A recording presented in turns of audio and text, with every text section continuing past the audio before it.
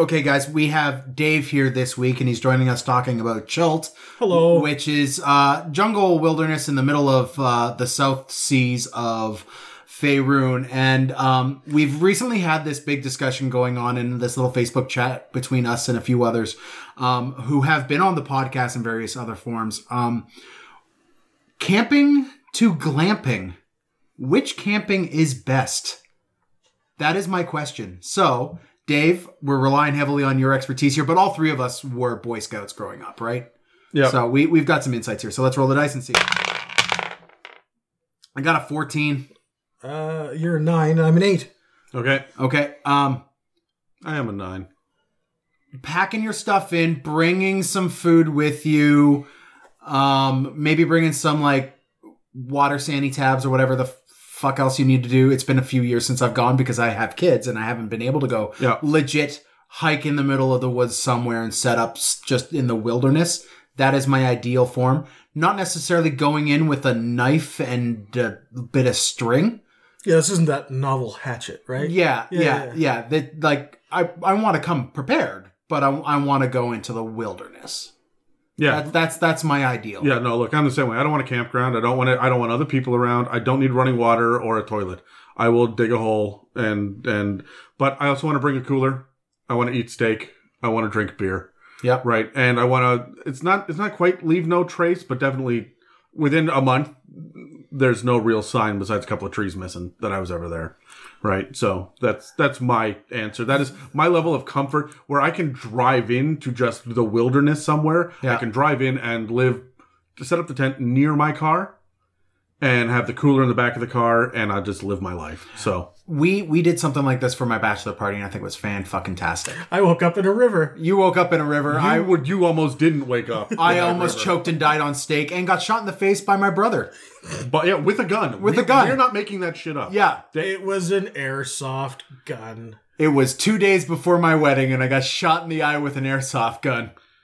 Anyway, Dave. She still married you. Obviously, it's not about the looks for you, Dave. Obviously. It never was. Obviously. It never was. Dave, what about you? I like the idea of having a base camp and then getting out into doing other things. So I like a little bit of comfort. I think I have proven myself over and over that I can light a fire in the pouring rain. I can make shelter out of anything wherever I am. I can do this stuff. It doesn't mean that I like to or that I have to, okay? I have a bad knee, all right? I've had knee surgery. They intentionally broke the bottom of my femur. My knee hurts all the time, okay? I am not okay with going to Papa Squat in the woods anymore. I want a toilet. Okay? That's important to me now, all right? I can do it, but I don't want to. You can't just get a conveniently shaped, like, felled tree or something? I could, but I don't want to, all right? What you need to do is hollow out a tree stump and put a toilet seat on top of it. Oh, yeah. Sure, fine. But, like, I'm over the days of just, like, heading out with a knife and a pack of matches. I can do that. I have proven myself. I don't need to do it again. Give me somewhere where I can be warm, I can be happy, and I don't need fancy steaks or anything. Part of the fun is eating those cans of beans around the fire and stinking up the shelter with your buddies, making fart jokes and telling him he smells like a piece of shit. Because really, he smells like a piece of shit. Yeah. Right. Yeah. Okay, in my defense, though, I want steak a couple of times. I'm not relying on that. This is about, like, marshmallows and hot dogs over the campfire. There's something fantastic about lake water tortellini. I don't know what it is. You're not But, like, wrong. there's a special spot in my heart for that. But I also like the idea of going out, catching a fish, all right, gutting it, putting a stick through it, and then cooking that on a fire. Like, that's my wilderness steak right there. That's nice to me. I don't think I've ever done that. Let's go camping, Dan. Yes, please. Thank God. You're not invited. Yes, please. Thank God. Welcome to the It's a Mimic podcast with your DMs, Adam, Dan, and Dave. Welcome to another episode of the It's a Mimic podcast, the roundtable Dungeons and Dragons discussion where you never know what you're gonna get. I'm Dan, and with me are Dave and Adam, and today we're talking about the land of Chult. Chult sounds like a dirty word. Kind of does. It also sounds like a body part that goes under the shorts. Chult? I hit him right in the chult. Yeah. Ooh. Oh, right in the chult. Gross. Anyways, so Chult is a wild jungle island. It's very reminiscent of like the Land of the Lost. So if you like big dinosaurs, big bugs, big plants, big waterfalls, big landscapes, you go to Chult. If you're aiming to have a pulp, old style, like we're talking 1920s style adventure game that echoes like Tomb Raider or Indiana Jones. We talk a lot about this kind of stuff in the Eberron podcast as well, because that's the other place where you find this stuff. Just this one's in the Forgotten Realms. Yeah, this one, the Chult is built into the Forgotten Realms, but they made it fairly easy to transplant. I mean, if I was to do a Tomb of Annihilation, which is where you find Chult, the book Tomb of Annihilation features Chult heavily. If I was to do that, but I wanted to do it in Eberron, I would just change Chult to Zendrix.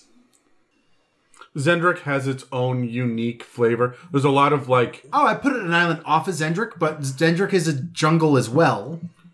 It can be. Yeah, yes. You are right. I would do that. That is a way that I would flavor Zendrick. If I wanted to run Tomb of Annihilation in an Eberron campaign, like we're just going to take 5 months out and run this module, I would put it over by Zendrick. Yeah.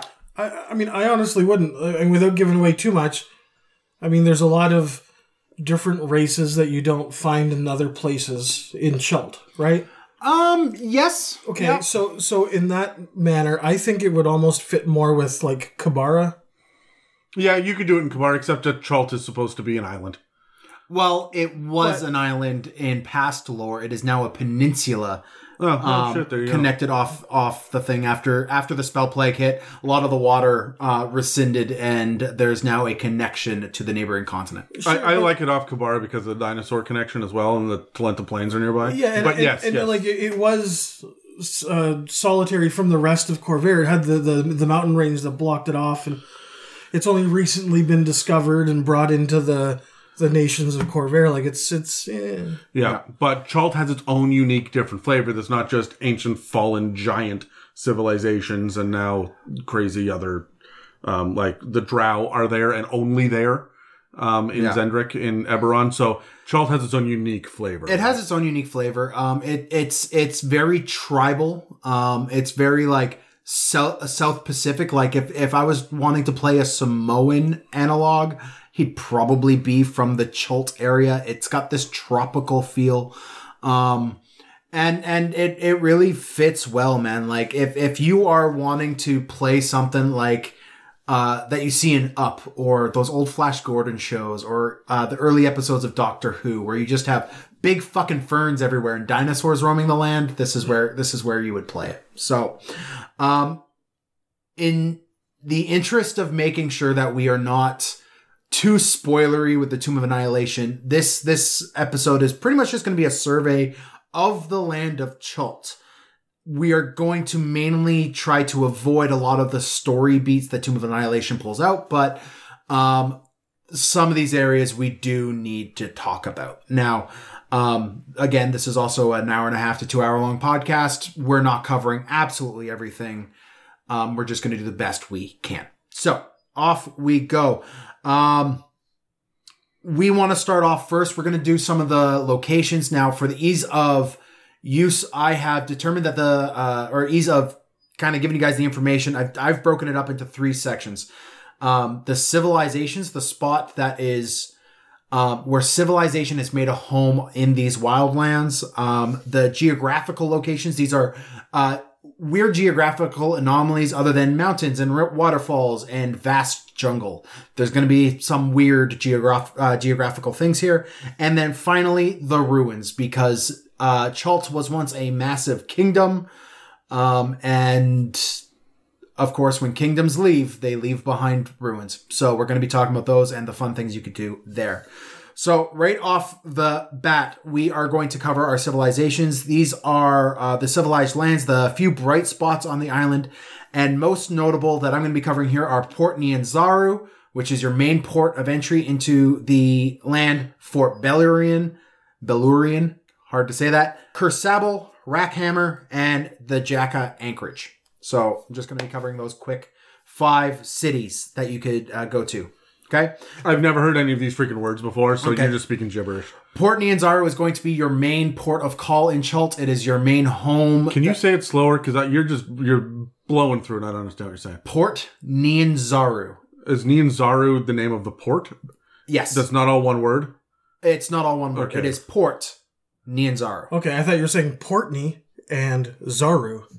Oh, no. Okay, It's all right. Port Nyanzaru. Okay, check the show notes for spellings. Yes. I mean, it's D&D. The spelling's going to be weird.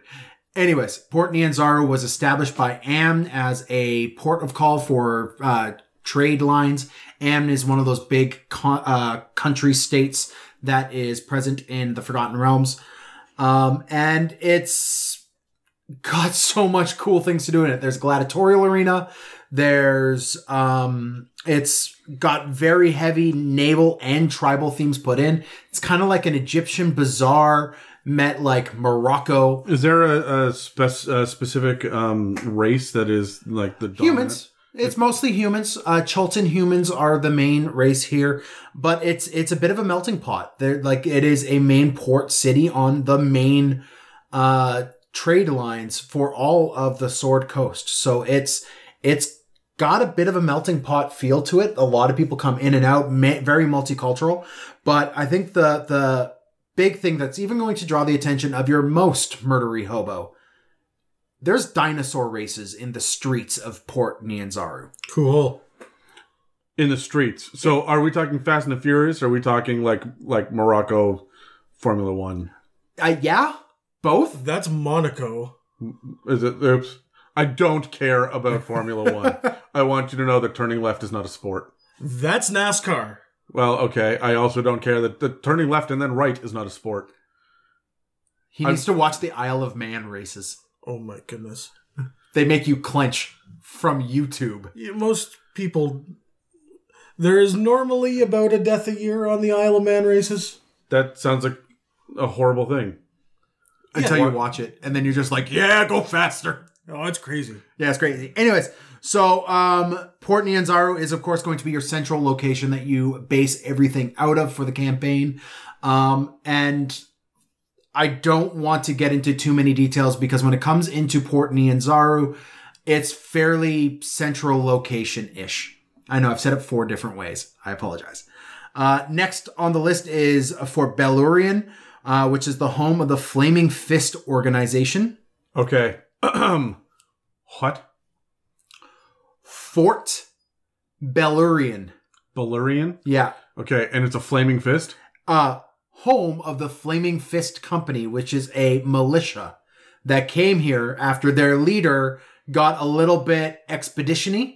So he brought his entire company over, established the fort, and then went on an expedition, died, so they named the fort after him, and then Baldur's Gate basically bought this, and now it's a Baldur's Gate outpost on the island of Chult. Flaming Fist was, I think that was the name of the kid in Deadpool 2. Wasn't it Russell? Yeah, but like his X-Men name was Flaming Fist, I think. Something like that. I'm not kidding because they made a whole bunch of like horrible sex. It's Deadpool 2. Oh, yeah. Right? Yeah, But fair like, enough. that's all I can think of right now is just a bunch of that kid walking around. Yeah. I don't want to give any illusions, though. Fort Bellurian is in itself, in its own right, a very large town. It's got a population of about 1,000 people. Is this on the coast too, or is It is also on the coast. It's in the bay. It's just off to the Bay of Chult. Okay. Which How big is the island of Chult? I don't really have an idea. It's massive. Can you give us are we talking Vancouver Island, Great Britain, North Australia? to south, it's bigger than the Sword Coast, right? North to south, it's about the same size as the Sword Coast Holy is. shit. And east to west, it's probably about the size, I would guess, of Texas. My God, this is so you're talking a Canadian province. This is about a Canadian province size worth of land. Jesus. If you have the map of Chult and you see the grids, each hex is a day's worth of travel by horse. By horse, and I'm assuming that's on a road too. Like, Oh, there are no roads. okay, so all right, okay, no, that's big. It's fucking massive, which is one of the reasons why this is the campaign. If you want to go on an expedition you go to Tomb of Annihilation, you go to Chult. Okay? Next, and this is just a really cool one, is Kur Sabal. Kur Sabal is on the eastern side, near the Sky Lizard Mountains. It is an purely Aarakocran monastery. It is one of the very, very only places close to the wildlands that offers respite for adventurers and is generally welcoming and good aligned. There's just one problem. It's for Aarakocrans by Aarakocrans. So you got to figure out how to fly up to it because there ain't no stairs. And it's built on the side of a cliff. Cool. Like, we're talking hundreds and hundreds of feet Hundreds upon hundreds of feet up. Cool. Okay? Yeah. The poor Kenku just has such envy standing at the bottom of the cliff. Yeah. Next, we are going to go from the flying highs to the deep lows and go to Harak Hamar, which is in the... Again, Harak Hamar? H-R-A-K... Harak. H-A-M-A-R. Harak Hamar. Yeah. Rackhammer? Rackhammer. Yeah. Harak Hamar. Okay, guys. Pop quiz. Yeah. What kind of creature lives in Harak Hamar? Harak Hamar. Note, it's a cave. A cave troll. No, dwarves. It is full of albino dwarves who have lived in these soot and ash-covered caves for so long that their skin is white. Cool. They are What color's their beards? ash-white dwarves. What color are their beards? White. Like, completely albino. Completely albino. Red eyes. and Red everything? eyes, everything. Cool. However, in the Tomb of Annihilation story, they don't necessarily live there and want you to liberate it from invading forces. So there is also a guide that you could get that is from there. That's whole mission is to free Harak Hamar so the people can go back. The big claim to fame in Harak Hamar is the massive adamantine mines. There are massive mother loads of adamantine just under the mountain in Harak Hamar, and if you are to free them, you have access to a endless fortune of adamantine. I mean, you got to fight through fire newts and fire elementals and dragons to get to it, but Adamantine is one of those things that I've got a real love-hate relationship with in D&D because it doesn't make a fuck ton of sense to me.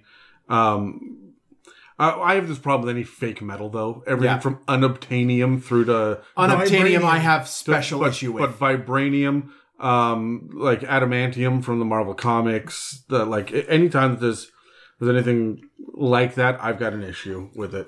Yeah. So we couldn't have just said platinum. We couldn't have just said iron. Like it couldn't just be a magical iron. No, it's got to be a special, super hard extra. We couldn't just call it elven steel. Like fuck, I don't know. I'm ranting. No, let's get back to our fucking Chicago dwarves. Chicago. Shish kebab. We're actually going to move on, and You know that movie only has a 31% in Rotten Tomatoes. which movie? Ace Ventura 2. That's when nature calls. That's a fucking crime. I know that thing is a staple of my childhood. Yeah, you could tell. The final place, you can't have a tropical paradise without pirates. And of course, Chult has its own little home for pirates in Jahaka Anchorage. Jahaka Anchorage is, of course, a little bay off the side of the island where not a lot of people could get access to. Is this a bay that's close to the Sword Coast or on the far side of the island? It's on the side that is close to the Sword Coast. Okay. Yeah. So it's a town of piracy, but again, it's very open to visitors as long as you have the coin. But I mean, I would recommend keeping a close eye on your belongings, even if you're there, because hey, it's still a pirate town. Is this like the equivalency of what was the Pirates of the Caribbean? Yes. Town? Tortuga. Thank Yes. you. It's very, very closely tied with that. Okay. Right? And you have to like pass these massive stone pillars to get into it if you're coming by the water. So we'll now quickly cover some of the key features that make Chult stand out in the unexplored jungle island paradise with bugs the size of trucks that will kill you on sight. And oh yeah, wild dinosaurs crap. So Okay. one of the biggest features of the geography of Chult, not including the fucking jungle, because the jungle's everywhere and pervasive, is the Eldani Basin. It's a hot spring and wetlands where a hidden race of lobstermen live. Is this the Chul? No, they're intelligent lobstermen. What are they called? The Aldani. Oh, okay. Yeah. They are basically this hidden race who once, it is rumored, ruled the entire island with an iron claw. Yeah. Yeah. That was one of the jokes I wrote down. God damn, Dan. But Thank you, Dave. Next, floating over top of the Aldani Basin is the heart of Ubtao. It is a massive chunk of rock that is oddly heart-shaped and leaks red fluid. Ubtao? Ubtao. U-B-T-A-U. A-O. A-O. Is he a god? He is. How do I know that? He is one of the ancient gods of Chult, and I'll be covering not them by name later, but I'll be covering some of them later for sure. Okay. Okay. But this floating heart-shaped piece of land floats over top of the Aldani Basin. It is seen from a distance. It floats above the jungle. It leaks red fluid from it. It's got a singular tree that looks like an artery coming off the top. And it moves throughout the entirety of the Aldani Basin and sometimes just straight up disappears. I know why I know it. It's pronounced Ubtao. And I heard about it on another fucking thing, like years ago. Because I thought it was so cool. There's a god of dinosaurs. And that's what he is. Yeah. He's the god of dinosaurs. So yes. that's, yeah. Yeah. Next is the Firefinger. Dave? No, not even touching it. No? Adam? No. Well, the Firefinger is that's part of the Burning Fist people, right? Flaming Fist. Flaming Fist, Fist, right? No, Yeah. this was It from burns afterwards when they're done. This is from the civilization That's long because you have before. Chultans on you. Fuck, Adam, goddamn. The Firefinger is the last surviving beacon from the ancient Chultan Empire. It is a 200-foot tall limestone tower with a beacon up top. It's like a lighthouse. So it's like a big lighthouse. Think like the lights of Rohan, Sure, okay. right? Those kind of things. Is it lit all of the time? No. In fact, it is the Firefinger is home to a race of Terrafolk.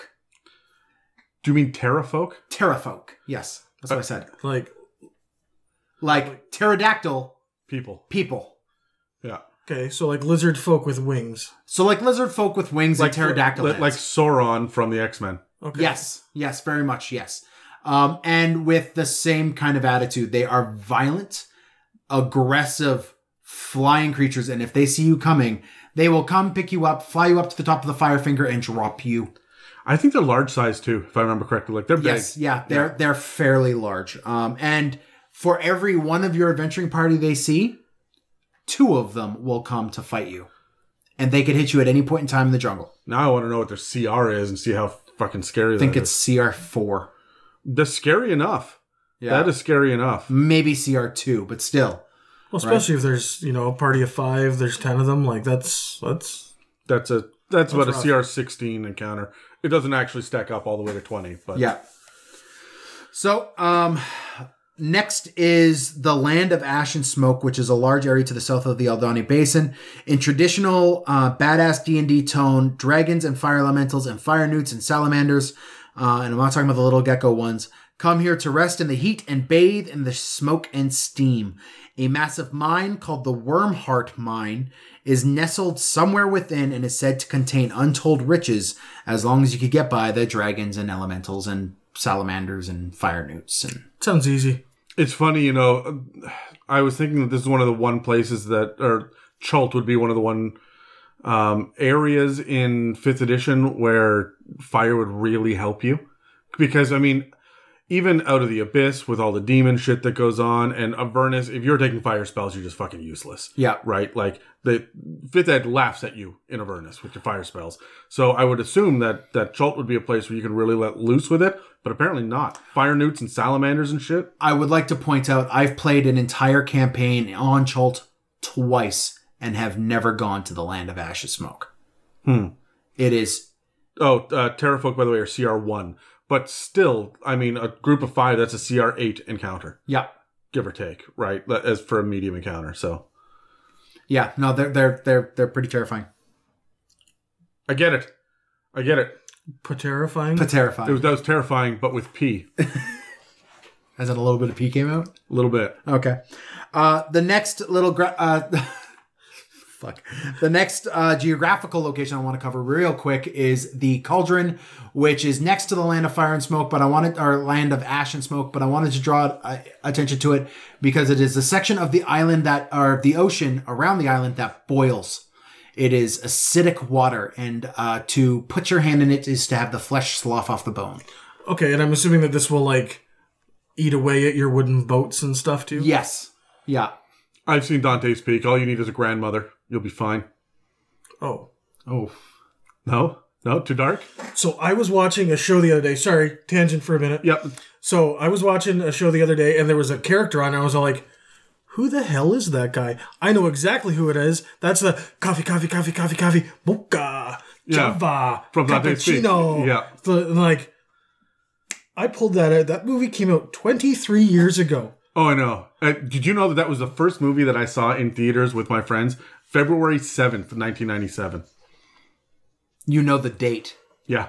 Yeah, it was the first time that I was allowed to go out by myself with friends without parental accompaniment to go see, like, a movie that wasn't some kids. I think I saw Dennis the Menace like that, too. That is a kid, Yeah. right? That was the first quote-unquote grown-up movie because it was rated, PG-13. And so, like, it was a big deal for me. And it holds a special place in my heart. And I went back to watch it again not long ago. And oh no. It does not hold up, my friend. Mr. Brosnan, what have you done? Please go back to James Bond. And I don't say that lightly. So we're done covering the geographical places. I just want to cover the ruins real quick. There is the town of Mbala. Mbala. Mbala. They got one of those in freaking Eberron too. They've got a The Dwarven place? no. The plain of Mabar. Mabar. Mbar. Yeah, but it's M apostrophe. Okay. Yeah. Well, there's also the Mrorholds as well, which is Mror. Mrorholds. More holds. I like that they give us words like this occasionally, but also, what the fuck, guys? Give us a pronunciation list, because this shit is crazy. So Mbala was once a rich and prosperous town on a plateau, but is now a ghost town littered with skulls that show the sign of cannibalism, maybe? So, like, tooth marks. Yep. Cool. Yep.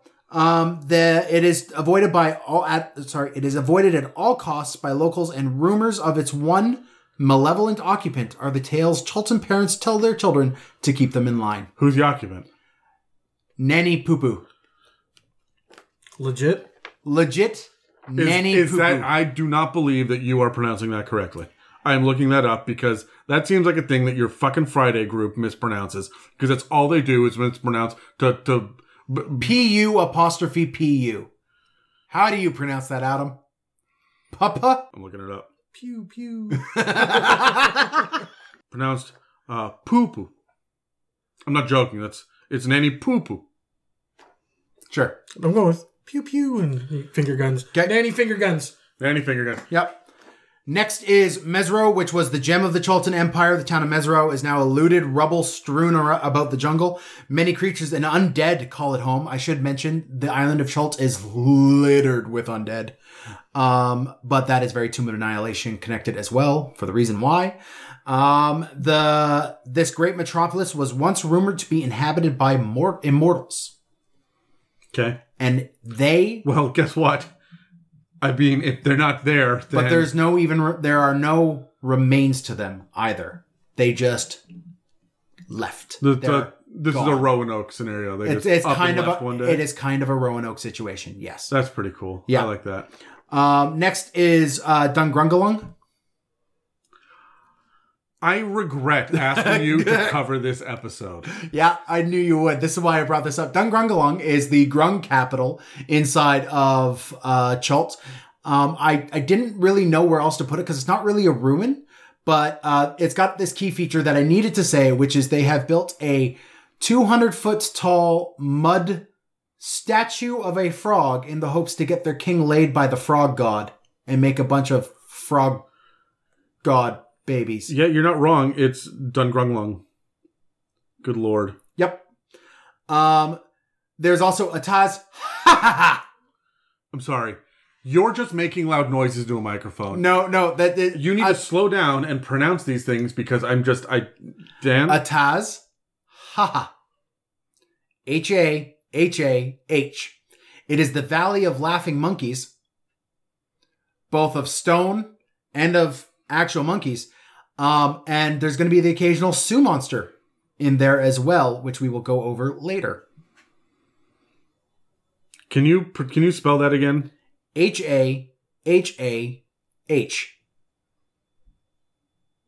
Okay, because I want you to know that I looked this up. I Googled this just now to see if you were just shitting me. First of all, it came up with the video for Jurassic Park that says, you didn't say the magic word. And then Chult. And then number 3 on the list is the New Testament of our Lord and Savior Jesus Christ translated. So I don't know what to make of this. Thank you, Google, for adding clarity. Yep. And then finally, in the ruins is the town of Omu. Omu is a massive metropolis ruin. It is nestled in this little valley. It's like the fabled Xanadu. It is very much the Zabala and Xanadu, or the City of Gold. El Dorado. It has that feel. Even the ruins of Atlantis, if it wasn't underwater, like that kind of thing. Yep. It was the religious center to the ancient Chultan Empire. Okay. So there are shrines to all of their gods here. All 9 of them. 11 of them.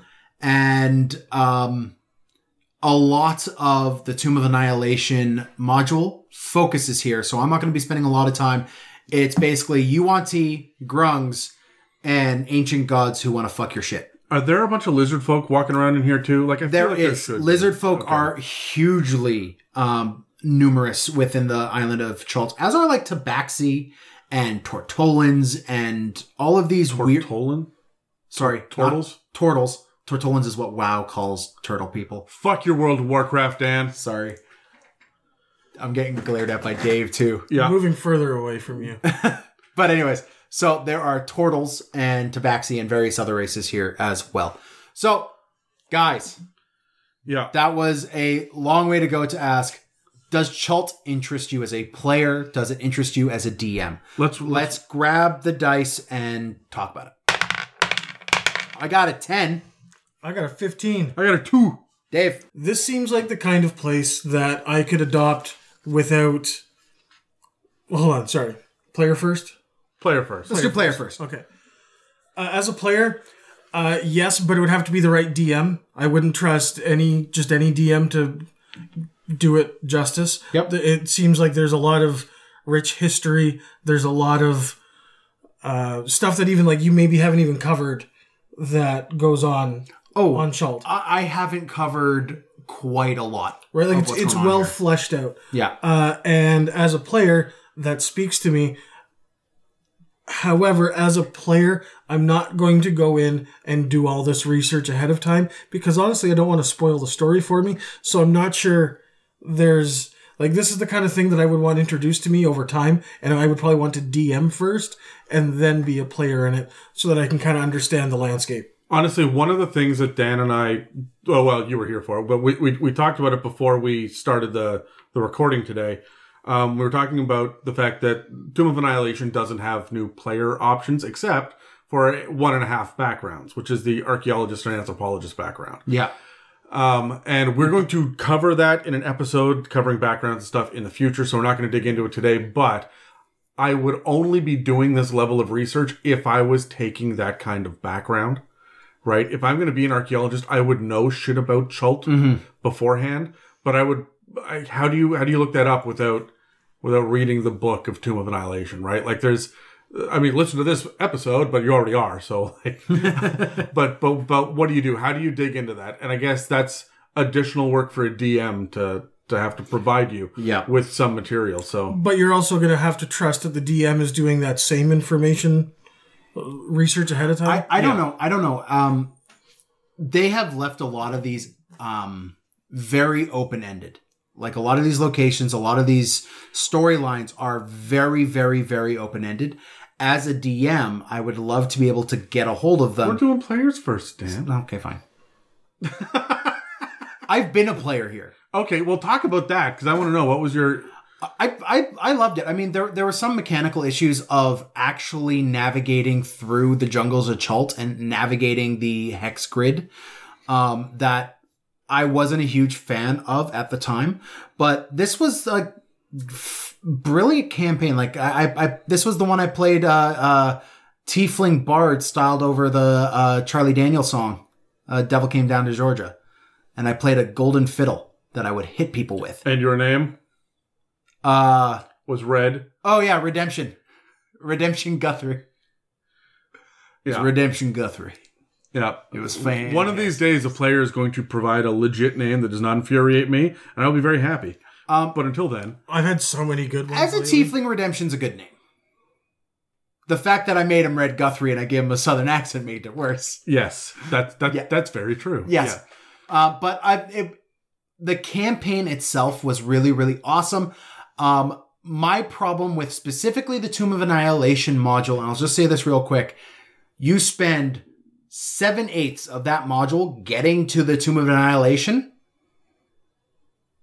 but the Tomb of Annihilation is by far the most fleshed out thing on the rest of the island. So you're feeling kind of like you're just running towards this endpoint without really diving deep into certain places of lore here. And then when you get to the Tomb of Annihilation, like every single wall is intricately detailed. Can I just ask, is that because of the DM that you had at the time? Without naming names or getting into, like, is that a DM style issue? I don't think it is. I think to a minor extent that does play into it, but it was mostly, there were so many open ends, you just kind of get lost in it. Right? So you have analysis paralysis. You have analysis paralysis. And when you are in the middle of the jungle trying to figure out if you get lost or not, like we have a player in our Sunday group who loves random encounters. This is her campaign. Yeah. 110%. We spent more time doing random encounters than we did plot items in this campaign. And getting to and from Port Nyanzaru was a pain in the ass when you're in the middle of the jungle. I mean, So that's fair. that's my experience as a player. Now, that can be mitigated very easily by revamping the exploration mechanic to streamline it a little bit. Sure. Okay. I want to explore some of these storylines. I want to explore the fact that they have these guides that lead you around that have their own wants and desires and goals and ways to maybe manipulate the party into doing their ends, right? So, there's a lot of interpolitical intrigue as well. There's zealots. There's this entire dude wandering through the jungle that everyone wants to get their hands on, including ties into like Lords of Thunder or whatever that's called. Storm King's Thunder. Good Yeah. Lord, Dan. Sorry. Is that a WoW thing as well? No. Okay. So there's an entire connection to Storm King's Thunder with a frost giant boat moored off the south of the island because they're sending in raiding parties trying to find this dude. So there's frost giants wandering through this jungle as well. Like, there's so many cool things going on, and I haven't even touched the fact that it's old ruins that you're going through, finding out puzzles and traps like you're Indiana fucking Jones. It's great. As a player, it's great. Okay, sidebar. Before I get into my thing, sidebar. I feel like Lords of Thunder is got to be the greatest hair metal band that doesn't exist yet. Oh, they've got to exist. You both reach for your phone to look them up. Anyways, but that sounds like it's got to be a hair metal band from the 80s. Honestly, the thing for me that excites me is the evocative place names that you didn't get into. You went into the very specific locations and whatnot, but there are things, Sky Lizard Mountains, right? Valley of Dead, Peaks of Flame. There are the Cobalt Mountains. That's the Valley of Dread. That's Valley of Dread? There's an R. There is an R. Still, Valley of Dread. That is amazing. I want to play in these things. I want to wander around and figure out the Mist Cliff Mountains sounds fun. The Valley of Dread? The Dawn Warrior, which is an island, and I have no idea what it does. The Mother of Mists. Yeah, which is another series of islands. Yeah, so there are all sorts of provocative names here that I want to go and I want to explore. As a player, I want to dig into these things. I can understand how it would be frustrating because, Dan, you've got the map on the wall, right? And I can see that it's half filled out. You kind of know where some things are, right? And I'm like, that's so unfortunate. I want to wander around. I want to uncover what is in every single one of these hexes. Do you like legitimately get to fill that in as you Yes. play? That's friggin' cool. When we sat down, we were all like, we're going to do Tomb of Annihilation. Our buddy Nick, who is a fantastic guy, I love him to death. I've mentioned him millions of times on the podcast. He went to a printer and blew up and printed off the map so we could post it on the wall. You see there's the actual one beside it? yeah. Yeah. So, yeah, Nick blew up a huge one so that you guys could color on it and draw on it and all Yeah. that shit, right? So, and make notes. So, anyway, yeah, I'm super stoked about playing here as a player, but I'll tell you, I will be completely upfront about it. If I know that we are going out into the middle of fuck off nowhere to do shit, I'm going to pick one of those classes, like the Rogue Scout, or, I don't know, I'm going to ask to be the revised Ranger Hunter, right? Like there are a number of different ways that I do this. Well, maybe a Barbarian, something, a Druid. I'm going Wilderness with it. I'm going to min-max the fuck out of it, right? Because I do not want to be that poor asshole that is clomping through the jungles wearing heavy armor and full plate, carrying a shield, and just like all of that is just got to be a pain in the ass. And I don't want to. I gotta pick my character. You really do. Correctly, Yeah. right? I suffered as a bard in the jungles of Chult because there's no social. There's very little social. The second you leave the main civilization points, This sounds to me like a DM problem more than anything else, because as a dungeon master, I have to know that there is a bard in my party who needs social. So I'm going to add another guild to the story that is also looking for things. And Yes. shit like that, right? when we ran it, we had a guy who rounds very, very close to the modules. So like it was, he didn't want to add anything new. But that being said, there are factions you could come across here. But a lot of it is random tables. So we just didn't come across a lot of them. Yeah, so like these are things that I would myself as a player, I'm gonna lean into the location and away from certain kinds of builds. This is not the place that I'm going to play a Oath of Redemption Paladin. I feel like I'm gonna suffer. But a nature cleric would be absolutely phenomenal here. You want your detect poisons and diseases. Oh, yes. You want your create water, right? You want to be able to purify water and that kind of shit. If you're going to do something like this as a player, that's what I'm focused on. Yeah. Now, it should be noted, Adam, that I did look it up, and there is a band called Lords of Thunder. Yeah. They are a metal band. Nice. And they're about Lords of Thunder on their Bandcamp. Says, "For eons we have slept, awaiting the opportunity to be reborn in battle. The time is now for the Lords of Thunder to awaken. My next College of Swords bard is going to be a Lord of Thunder. The evil god Deoric has summoned his minions in hopes of purging all who would resist him." I don't know what their music sound like. They're my soundtrack for tomorrow. Okay. Yeah, okay. Yeah, Good yeah. luck with that, Dan. Okay. So as DM, same order? As DM, same order. Dave? Let's roll for it. I haven't rolled enough dice lately. Apparently neither is Dan. 19. 17. Same order. Same order. All right. I'm glad we did that. As a DM, I like this because it's like most other campaign settings, only in a campaign setting. Like it gives me a world. I don't need to leave it. It's all fleshed out. It's right there. It's ready to go. It gives me a political atmosphere that, probably lack thereof, but it gives it more on like a city scale. And it's just, there's enough there that I can take the parts that I want and add in the other parts that I want and make this really what my players want. Yeah. This feels like they've created a skeleton for you that you just need to flesh out. You're not building this from the ground up. Yeah.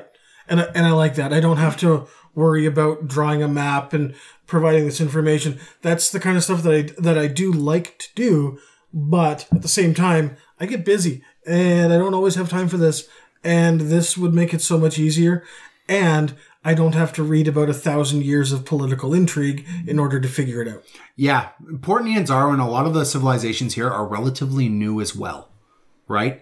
And there's a rapid changeover that happens as political entities from outside of Chult invade to take over the trade routes, right? There's so many things you could do with this.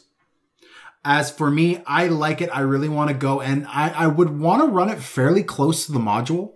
I wouldn't want to try to interject a lot of my stuff because there is so many things that I have never seen. But in doing my research, I'm like, wait, that was a thing that we could have done? Shit, I would have loved to have done that. Right? So I want to go into that to explore those. However, there are several, like Tomb of Annihilation was fairly early in their writing. In the publication of Fifth Ed. And it shows in some very glaring ways. There's a couple save or die. Or if you get into this encounter, it's a TPK kind of moments. Well, so I mean, that's just a DM having to get through it. And there's a reason for that, though. And the reason for that is that this was supposed to be Tomb of Annihilation was supposed to be the 5th edition adaptation for Tomb of Horrors. Yes. Before Yawning Portal came out, right, and you get the actual Tomb of Horrors, this was the adaptation of it. So there was a lot of save or die stuff, and apparently they've just moved some of it out into the jungle. Well, yes, but also the Temple of the Nine Gods, which is the Tomb of Annihilation. Spoiler alert. That's fairly early on. You learned that. The Temple of the Nine Gods is the Tomb of Horrors. Yeah. Like, almost beat for beat. No, I know. Like, it was a direct adaptation, but they built an entire... They built an entire thing around it. So like, you still get all that, but like, I'm talking like a social encounter in the first couple sessions could end your campaign. It's a bit weird. So, I would definitely massage it. I really want to try it, and I would rework these stupid, geographical exploration rules they have. This hex grid exploration mechanic is hot garbage. I want to tweak it and at least see what I could do to make it a little bit more interesting. For me, I want to find out what this mechanic is because I haven't played with it, and I am really intrigued. I want to know what it is and how to make it better. If you're complaining about it, I trust you. You understand the mechanics of 5th Ed pretty well, so I'm like, we can find a happy medium. We can adapt this and make it better. But I would very much 100% not follow the module. I would come to Chult and I would do my own thing. I would pick up all of the pieces that were there, from albino dwarves to Aarakocra societies and so on and so forth. And I would say, here it is. You guys have just a sandbox. Go play in it. By the way, there is a Tomb of Annihilation. Like, if you come across it, you can go into it. You can do it. That's part of it, right? You be aware of the fact that there are frost giants that are wandering around hunting this dude. That's a thing that's going on, right? There are going to be a lot of encounters here that you cannot win, and your best option is to run away. Yep. And I would just be upfront about it. This is going to be a difficult but fun sandbox to play in. Go crazy. Here are the rules. And I could just almost... What Tomb of Annihilation goes up to, what, level 14 or something? It's 1 to 14? I think so, yeah. So I would run this at you guys start at level 8, you work up to level 11. And the module does give you rules where if you're starting at level 9 or starting at level 8, here's the thing, like, it gives you something to tweak. That's really helpful. Yeah. But I would just say, here you go, you can never get above this certain level, so there's always that level of danger, and I would run a campaign until my players get tired of it, right? Run around and 11th level, by the way, just confirmed. 11th? It goes to 11th is what they're saying, or higher if you have a different starting point. The Tomb of Horrors, I think, is level 14 in Yawning Portal. Yeah, 11th level is low for encountering the Tomb of Annihilation. But it's supposed to be deadly. Yeah. Right? And so I would lean into that, and I would want to play with all of the stuff that you've talked about that is so weird and different from everywhere else. Like the Eldani, the Lobster Men. Right? Yep. That's crazy. We don't have that anywhere else. This is the first that I've heard about them, and I do research on this shit all of the time. Why do they not show up in Volos? Right? I want to play with these things. These are new, interesting, fun aspects to 5th edition that I want to sink my hands into. Chult really does. I mean, I knew nothing about it coming into this today. Like full. Oh, yeah. Like nothing. but this really does feel like it could be a standalone campaign setting, right? And I don't mean in the same way like, the Sword Coast is. That's not what I'm talking about. I'm talking more like this could be its own world, its own book, its own, again, additional setting, like Ravnica, like Theros, like Eberron. You could really use it that way. Yeah, whereas Eberron is a world, but then you get things like Barovia and Ravnica, which are very, very small geographically comparatively. You don't get a whole world. Mm-hmm. You get a city, right, with Ravnica. I mean, that city's massive, the size of a country, but you get one country. You get, in Barovia, you get a valley to run around in. Yep.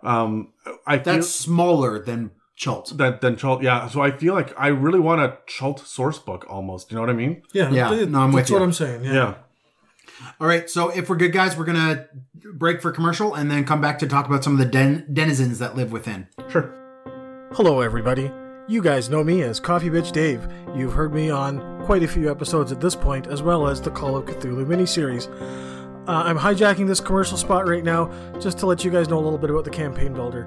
Adam and Dan are super into this, and they've done a really good job at not just helping you with the 3 pillars of D&D, but almost that 4th unknown one, and that's the transition between them. It really helps you learn a little bit more and keep your players engaged, which is one thing that I've found can be kind of hard. It's that downtime between exploration, role-playing, and combat, and they do a great job. Anyways, guys, check it out. You guys will like it. Go do it now. I mean, maybe not right now because you're listening to another episode, but like when you're done, go to that now. Do it. Do it. Do it. And now back to the episode. Welcome back. So now we're going to cover the denizens, the living, breathing occupants of the island of Chult, and we're going to cover a couple of the weird rules, including some new diseases, some new curses, and these bullshit navigation rules. Tell us how you really feel, Dan. Yeah, they're fucking garbage. Anyways, we're going to do creatures first. Hot garbage, I think you said. Yes. Yeah. So there are many new and unique monsters that call Chult home. There are dinosaurs. Did I mention that there are dinosaurs inside of Chult? Did you just realize that you said that cult Chult home? That call Chult home. That Chult called home? So there are many new and unique monsters that call Chult... Fuck. That called Chult home. This is going to stay in the episode. There are many new and unique monsters that call Chult home. Yep. There are dinosaurs that I mention... Dinosaur... Like, it's no fun the third time around. Yeah, it's dinosaurs. Okay, there are flying monkeys. Why wouldn't there be? Why wouldn't there be? There's countless undead. There are dragons and giant snakes, and all of these are fairly mundane compared to some of the things that they present in this book. I'm going to go through the list of some of these weird ones that I want to throw in all my campaigns ever. Sure. Okay? First off the bat is the Zorbo. The Zorbo. I fucking love the Zorbo. I pulled the mini for this out of the fucking random pack, and I went, what the shit is this? And I looked it up, and it is the stupidest thing I've ever seen. It is like a small-sized, angry magic koala. Yeah. It's tiny. It's not even small. It's tiny. No, it's small. Is it small? It is actually small-sized, yeah. Okay, the mini is tiny. He's very, very small. They are the rust monster of Chult. The Zorbo is a small, koala-looking monstrosity that will disintegrate your protective items, both magical and not.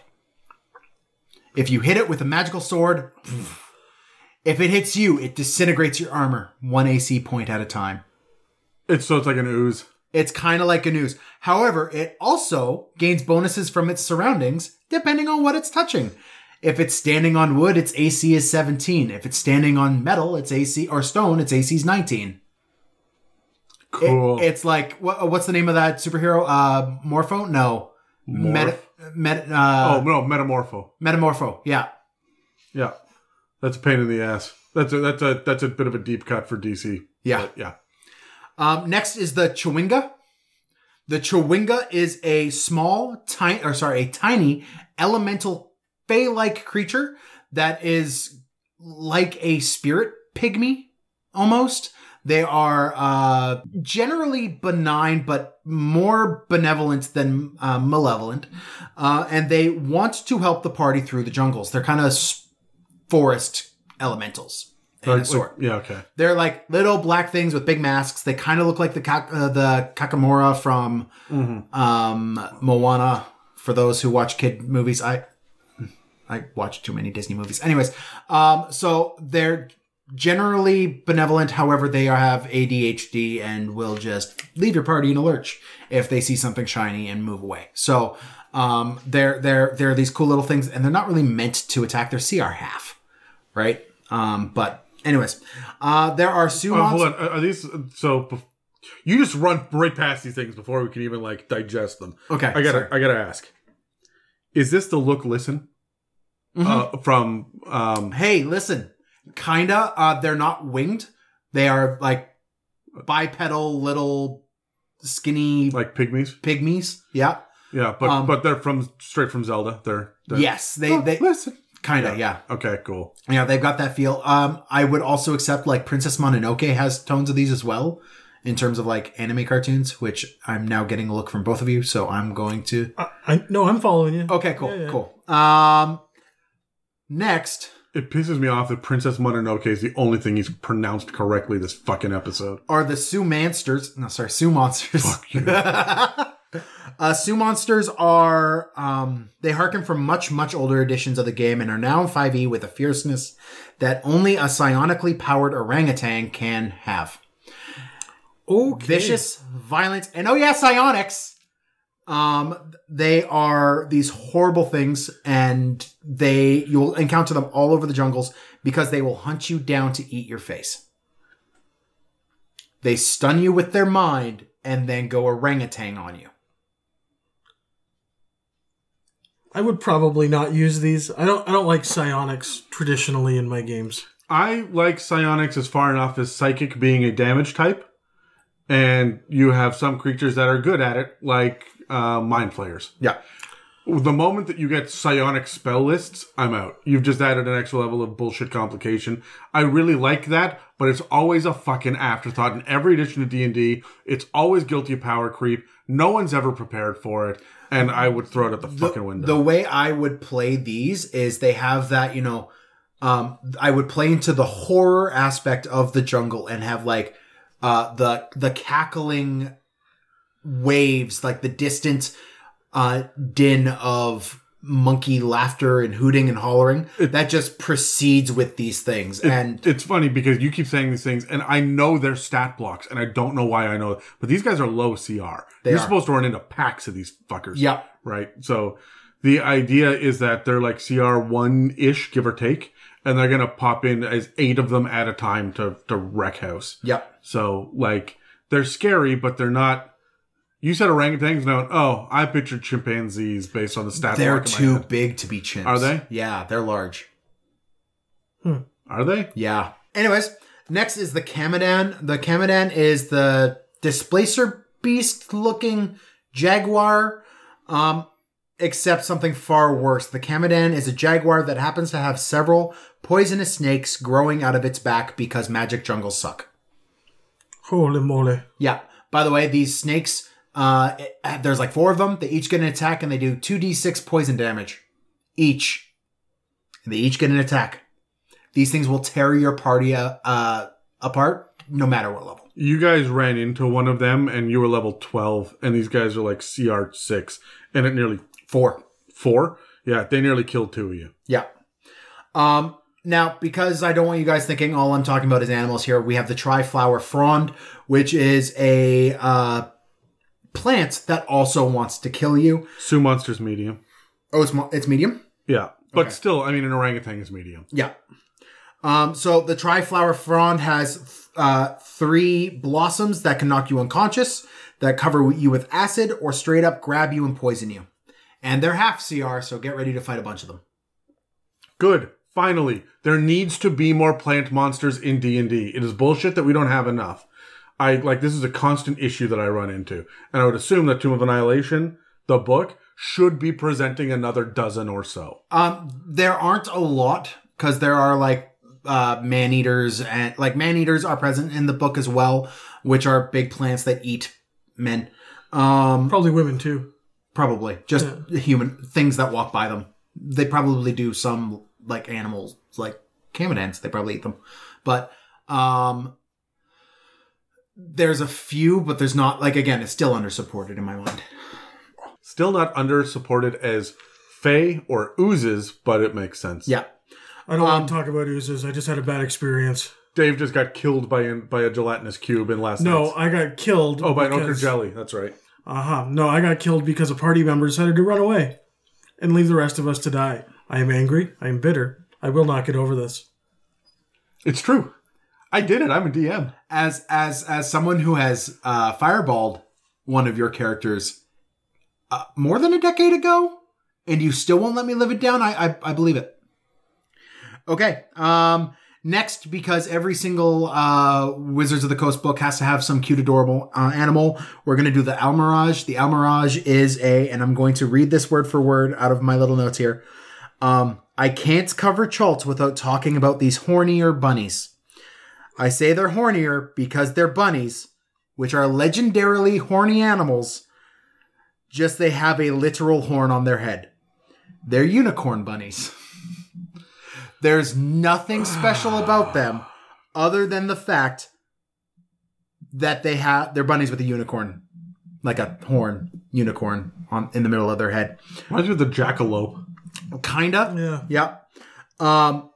They're cute, adorable. I want them all, except they multiply like tribbles trapped in a Viagra factory. You could have just said like rabbits, Dan. Yeah, but tribbles trapped in a Viagra factory is visceral, and I love it. That's a lot of fur. That's a lot. That's a lot of fur. It's like Dave. Well, it's the right level of fur. Yeah. Gross. I wanted to talk quickly about the Batiri tribe goblins. They are a tribe of goblins that are throughout the island of Chult that are like, again, the Kakamora of Moana. They are like a goblin and a totem pole had a baby. And yes, that's as awesome as you think it is. They're goblins that stack up on top of each other and walk through the jungle as like a tall Man in a thing. trench coat? Each one with a different like wood mask. Here, Dave. Like that. I'm showing Dave a picture. Oh, well, okay. Yeah. Batiri goblins. I love them. They make up a large portion of the population on Chult, don't they? Like they're quite prevalent. Yeah, there's a few big tribes of them. Yeah, but they've got like regions, don't they? Yeah. Yeah. There's no joke here. I was waiting for the joke. No, I'm injecting information. Yeah. No, they're everywhere in the jungles of Chult. There's Tinder, not the dating app. He's a dragon, big red one, floats around the peaks of flame.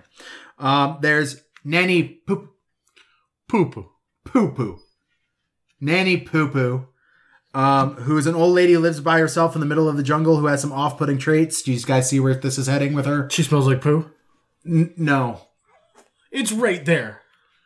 Okay, so her off-putting traits is she's a hag? Yeah. She's straight up a hag. Yeah. And then there's Aramag. Aramag is a dragon turtle that sits right at the top of the Bay of Chult. And this massive port town, central and important to any and every trade route, now has a dragon turtle demanding tribute every time you pass. And he makes it known that he could wreck your shit in a moment if you don't pay him. So boats pay him. No one knows where his hoard is, and no one has bothered to try, because this guy is old, angry, and ancient. That's a shell of a problem. Yeah. What's his name? Aramag. Okay. I like it. Okay. So those are just roughly, I mean, there's hordes of undead as well. There's Yuan-Ti. There's grungs. There's lizard folk. We've already mentioned the Terra folk and Aarakocras and Tabaxi and Tortles. It's a fairly eclectic group of denizens. Let's roll our dice, figure out which ones we like, what we would like, which ones we like, which ones we don't. Sure. I got 5. Natural 25. I got a natural 20. I got a 19. I feel ripped off. Good. Fuck you. All right. So Justice for Dave. Just hits for Dave. So here's what it comes down to for me. I would absolutely want to play with this dragon turtle. And his horde would be something that I would play with all of the time. Dragon turtles are underutilized. I agree. And so I want to do that. However, in order to do that, I feel the need to whip out Ghosts of Saltmarsh and grab the nautical boat rules. You totally can side by side with this. Yeah. Yeah. And so that's kind of where I'm going with that. My least favorite thing is your horny bunny. I don't give a shit. I don't give a shit about your flumps or your fucking what the Hierophant. Hierophant, yeah. Like, I keep your cuddly fucking Care Bear shit out of my D&D. It's good for a one-shot, but if you have it there, I'm going to murder the goddamn crap out of it, because I'm only happy when the bottom half of them are missing and they've got a line of intestines hanging out as they're crawling towards you, screaming, save me, please, I've always loved you. That, as a DM, is my number one instinct when it comes to these things. That's why they exist, in my opinion. And so I'm just going to put those aside, and I'm going to do intrigue and fun and high adventure, because I don't need to shit my campaign. So I am fucking Ozzy biting the head off a bat on this one. So Dave, what's your favorite and least favorite? You said you didn't like the rabbits. I'm not sure if I do or not. They might be fun. They might not. It depends on your players, right? Like, I know I've had players in the past who would really be drawn to these, but others that wouldn't. I like the idea of the little pygmy guys. What were they called? The Chewungas. The Chewungas. Okay? Chewingas. Because, they're immediately going to be called chimichangas, okay? And these are going to be guys that sneak into camp in the middle of the night when they're in the jungle and steal that really important item just because, oh, that's neat. I like it. And then they've got to go and deal with something that's just not reasonable at all, but they could absolutely just beat the crap out of if they wanted to, right? But these are a constant problem, right? They're the infestation that is going to harass and hinder them in non-meaningful ways the whole way through, and there's nothing they can do about it. They can kill 60,000 of them. There are going to be 61,000, okay? I don't care. This could be a lot of fun, because you know what? I hope my players are listening right now. Fuck you. Okay, we've gotten two very combative fucking DMs right away. Screw you and your horn bunnies, and fuck you, players. Here's a thing that's gonna mess with you. Specifically Dave's players. No, I agree. Fuck you. No, my big thing is I like where you're going with this, but I would start off very simply. Whenever they don't have a watch, or the watch falls asleep, or they fail a perception check or whatnot, they discover that all of the gear that was not inside a tent is now stacked in a tower. And when they come out, nothing bad happened to it. And it's going to be slow little things like that. For example, there will be 2 signs scrawled in common and like misspelled and letters backwards like a child did it. But and one sign is going to say this way to health, and the other one is going to say this way to health. And they're going to point in 2 opposite directions. And it's just going to be shit like that all the time. I feel like the not island of Chult really puts your players on edge. Yeah. And this is a great tool to keep them on edge with absolutely no repercussions. They also have mechanics that we will be covering shortly after we're done this that help keep your players on edge the entire time. Even better. Yeah, that's fantastic. I really like the idea of them coming across tripwires, and the only thing that happens is a bunch of leaves fall down on them. There's no trap involved. It's just confetti, right? Like, and that's it. That is the kind of shit that I would do with these little creatures. I would do that. There's like a piranha that's been inflated, and you like step on it, all it goes. It's a blowfish. Yeah. Yeah, but I would do that like a dozen times in a row, and then I would drop something big on them. I like the idea too of them having just like the bladder of a lizard folk bladder that they're using as a whoopee cushion. Like, I would just go straight fucking ham with this. Yeah. And you'd have the room to do it. Personally, I love the Batiri tribe goblins. Yeah, they're neat. Oh, what did you not like? You didn't tell us what you didn't like, Dave.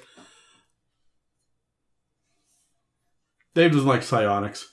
No, I don't like psionics. Don't get me wrong, doing the Eberron series gave me a little bit more of a look into the Kalashtar, and I think that's really interesting. That's a cool story. That's neat to come across once in town, and you have a small encounter with it, but you don't build a campaign around it. You don't have these things that are going to pop on them at any given time. You don't make them have to worry about planning for this. You can have it as an encounter, but they shouldn't be wasting spell known spells in order to counter this. This should be an afterthought. This should be flavor. This should not be content. Does that make sense? It makes a little bit of sense, yeah. Unless your campaign is about that shit. Unless your campaign's about that shit, yeah. If you want to do that, great. But that's not for me. That's what I was going to say is Chult very much feels like that, like I mentioned earlier, that 1920s pulp expeditionary, like following the jungles, like the Land of the Lost level stuff. I would want to play a horror campaign in Chult with Sioux monsters chasing you in the deep dark of the jungle. You're talking black voodoo level. I'm talking like black voodoo level shit. Like kind of break from the norm, which is just, there are skeletons and shit. Because there's skeletons and shit. But there's, intelligent psionic monkeys chasing you down. And you just hear them before they get you because you just hear the hooting and the hollering. Do you remember, like, a long fucking time ago, we did, I want to say it was the first mailbag episode, but it might have been the second one. Alexander and other Skip Davis sent in a question that I had to fucking look up. Oh, those humanoid creatures that have, like, the translucent, like, their skin is invisible. You can only see the skeletons moving. They look like that guy from Chernobyl? No, I don't know what you're talking about. Oh, none of you guys saw Chernobyl? No. I did, yeah. There was the patient that from Chernobyl that had like the translucent skin. No. Firefighter guy? Yeah. I don't remember that. It's fairly central to the plot. Well, I remember the guy, but I don't remember the visual. Anyways. Yeah. No. These guys were invisible except for their skeletons, right? And we were talking about the idea that they would have like war paint on their flesh so that it floats in front of the skeleton. Right, and just like really cool, creepy voodoo feel. Yeah, these guys. That's where I would inject that shit into Chult. Yeah. Right. Oh yeah, in an instant. Yeah, definitely. To be honest, I don't like the Kamadan. If you were to have a, that's because you just got fucked up by one. It's not because you just got fucked up by one. It's just it's too close to the look of a Displacer Beast.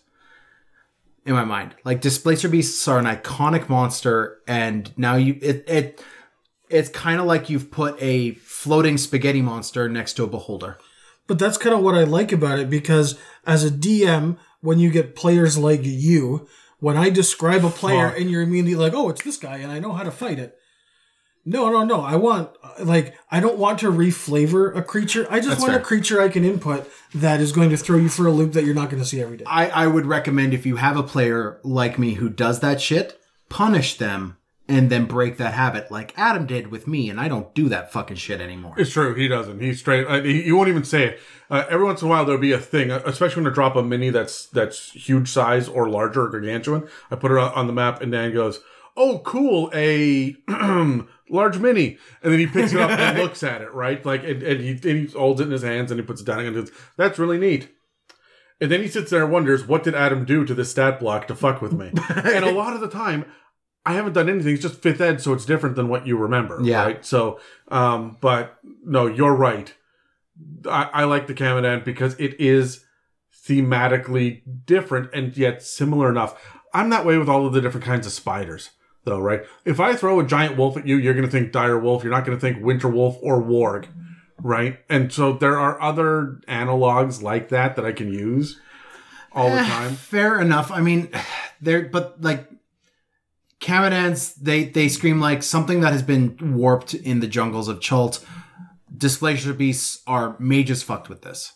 Right? And it's got the weird displacement mechanic to it. Like it's far more magical and iconic in my mind. It's why I don't like the Kamadan. Like the Kamadan is just like, wait, this is a cat Medusa? Yeah, it's just like a beastish kind of thing. Yeah, it's too beastie. All right. But anyways, that's my opinion. We're going to move on real quick. We're going to cover some of the mechanics that they've brought in as part of this topic, this section as well, before we go into the shutout. Key to the adventure in the Tomb of Annihilation is the Death Curse. The Death Curse is a great thing to put in all of your campaigns if you want a good little motivating factor. Basically, those who have been resurrected are losing a hit point out of their maximum hit point pool every day at midnight. And if they die, their soul is reaped, and you cannot resurrect them. straight up, if anyone dies, you can't resurrect them until you stop this curse from happening, right? This is a massive, and like we're talking like session 0 information in the Tomb of Annihilation thing. This is the reason why you go to Chult, is to fix this in the Tomb of Annihilation storyline. So this death curse is really, really cool. Paired with the death curse is a way to do death saves called the Meat Grinder. And the Meat Grinder is a optional rule. Dave's eyebrows just like skyrocketed. Yeah. He's very interested. Is an optional rule for an already grueling campaign. Selecting to go Meat Grinder means to succeed a death save requires a 15 plus, not a 10 plus. For those who want to play on hardcore Doomslayer heavy metal music blaring in the background mode, or just want to buy that furniture from me because you like to get punished. Yep. I'm glad you're leaning into it, Dan. Yeah. It's about time. All right. So 15 instead of 10, hey? 15 instead of 10. That is fucking rough. On top of the fact that you're losing hit point maximums. And let me make this abundantly clear. This island is full of undead. If you lose hit point maximums from any other source, you can't restore it. Not even with a wish. This is god level magic in play that is putting this death magic curse in. So it's going to take god level magic to tear this down. So, just to be clear, you can't be resurrected.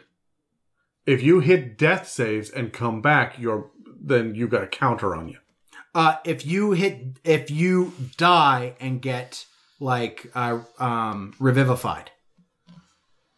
Okay, and you're talking about true resurrection then. Well, those who have been resurrected before the curse comes in place have this curse on them and is slowly bleeding them dry. Okay, well. but players can't.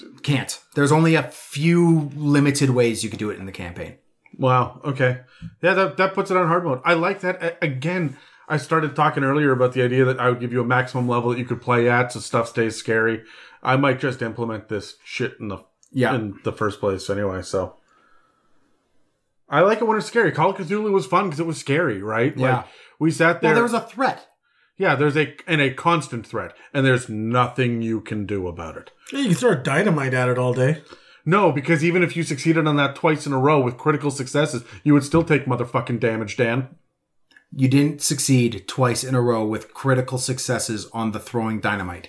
Stir in the pot. Yes, I goddamn did. I've listened to that episode 3 times because it makes me so angry. You're welcome. Anyway, so the next thing we have some new diseases as well.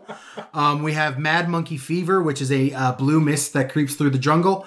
That's fun. Yeah, if you encounter the mist, you make a con save, and then you go, if you fail the con save, you get long-term madness, which is the madness rules in the back of your DMG has those. If you fit, and then you make a save every day, and every day you fail, another madness is added until you get 2 in a row. And then you're just out of the campaign, you're done? Pretty much, yeah. If you get 2 in a row, you're cured, you're good, and then you could get back to it.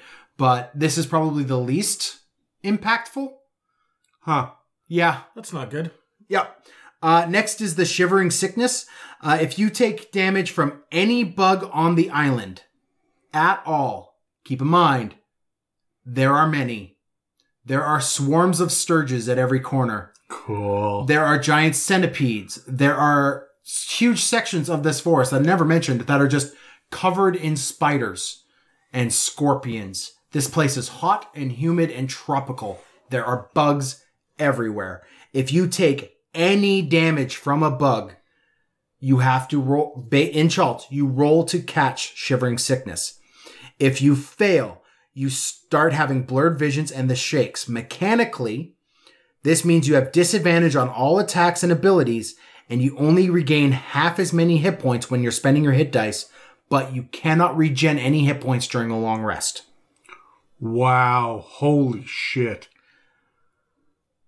The long and short of this is bring your citronella, and they have rules for bug spray in Chult. No kidding. Okay, so hold on. What's the roll though? What's the percentage? I think it's a con 13. Holy shit. Which if you're level 1 walking in and get bit by a mosquito, Yeah, no, I'm thinking con 13, like, your wizard is just fucked.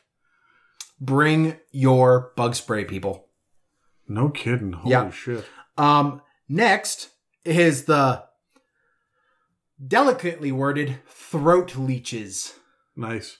You get throat leeches if you go swimming in the jungle, have prolonged periods of wetness, if you drink from any source that has not been boiled and cleaned, not including like create water. You could create water and drink that, you'll be fine. But if you catch rainwater, you could probably still catch this. And there is a rainwater catcher that you could carry around with you to collect water as you walk through the jungle, because you do not want to drink the water that is on the ground in the jungle at all. Is there 'Cause you like will a catch this. save for this? So if you get this, you will make a con save, or you will slowly gain daily levels of exhaustion until you die, as leeches infest your throat, seal your airways, lay babies in your neck, and you die choking and suffocating. So this isn't even like the outside. This is like the inside. It is of the throat. internal leeches. I'm bringing a paladin. because their lay on hands can get rid of 1 disease for 5 charges. Only remove disease will cure this, so there's no removing the leeches to make them feel better. Only cure disease. Only cure disease will remove it. Fucking yikes. Yeah, well, I'm fine. I'm bringing a life cleric. Yeah. Or take care of your water. And this is going to lead me into one of the major mechanics. Survivalism in Chult matters. There are ways to collect food, ways to collect water, ways to keep the bugs off of you, and you are taking a daily inventory of it. As a DM, I like that. I feel like that would frustrate a lot of players. It would, and you would have to go into it acknowledging this fact. Now, a lot of groups I've had, it's like, well, we have a cleric with create food and water, we're good. No, I'm sorry, that's not good enough. I'm still watching shit. Like, and I'm in the same boat where I'd still be watching. I'd still be waiting to see what happens, waiting to see who runs out of bug spray. and I'm sitting there saying, all right, your cleric is going to do this. That's fantastic. Mark off your spell slot at dawn. Yep. Also, keep in mind, the chances of you getting lost in the jungles are huge. So, if you get lost in the jungle and you don't have enough bug spray, or your water catcher breaks, what the fuck are you going to do? Burn it all. Pretty much, yeah. This will finally lead me to the thing I hate the most about this entire module, this entire realm, which is the grid exploration rules. Basically, for every single grid on the map is one, what is it? And it's a hex grid, so. And it's a hex grid, is 10 miles across. Okay? Characters can move at a normal pace of travel of 1 hex per day on foot through the jungle, mountain, coastal, swamp, or wasteland terrain. They can travel 2 hexes per day if they're traveling by canoe, which there are marked rivers in the map, so you can only do that in some locations. The rate of travel up or down river is the same. So the river's moving so sluggish, you could kind of move. Think jungle, think the Amazon. You could kind of just paddle through a river wherever. Without canoes, the normal rate of travel along the river is the same as the surrounding terrain. So 1 a day. Yeah. Right? If characters move at a fast pace, the easiest way to deal with the progression is roll a d4. On a 3 or 4, they add 1 additional hex that day. Moving characters take a -5 penalty to the wisdom perception check, making them more likely to miss clues and walk into ambushes.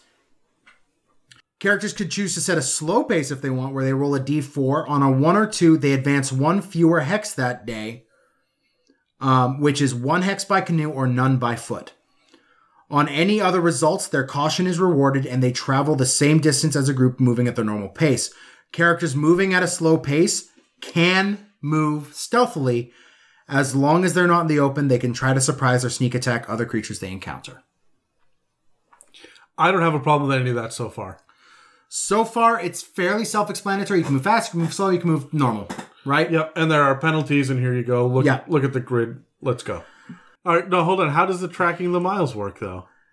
You could keep track of the actual distances covered, which is 10 miles per day at a normal pace, 15 for a fast pace, 9 per day at a slow pace. But this is likely more, and it says this is likely to be more bother than it's worth if the group switches pace from day to day. Fair. Okay. Navigation. Also, I'm sorry, my other thing about this is, because it's a hex, right? You're going from one side to another. The idea that it's 10 miles across doesn't track, because from corner to corner is longer than from side to side. And you may go through a hex, but not necessarily pass the same direction. At a certain point, it's negligible. And I think when it gets to like the 10 miles, that difference between point to point and flat to flat. Well, it depends on if the river just skirts one little corner of the hex or not, right?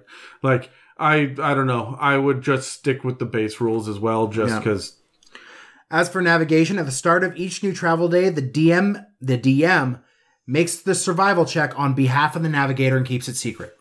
The party selects a navigator, whether it be the guide that they chose or the player. The DM makes the roll, and the result of the check determines whether or not the party becomes lost over the course of the day. The DC of the check is based on the day's most common terrain, which is set by, 10 for lakes or coasts, 15 for jungles, and then you apply an additional +5 bonus to the check if the group sets a slow pace, or -5 if the group is moving at a fast pace. It's possible to get lost on a river by following the tributary instead of the main branch. That is fucking unforgiving.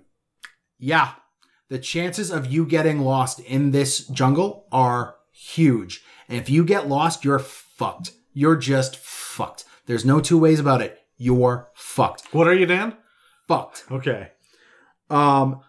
If the check fails, the party becomes lost. Each hex on the map is surrounded by 6 other hexes. Whenever a lost party moves one hex, roll a d6 to randomly determine which neighboring hex the party enters.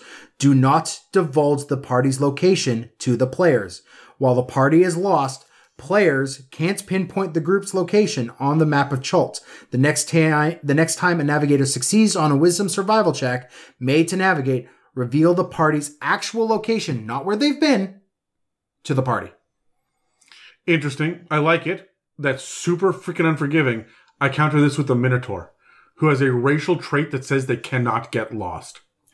Yeah, Minotaurs came out after this. I know, right? Like, this is one of these conflicting rules that, as a DM, I would say the Minotaur in the party is the navigator.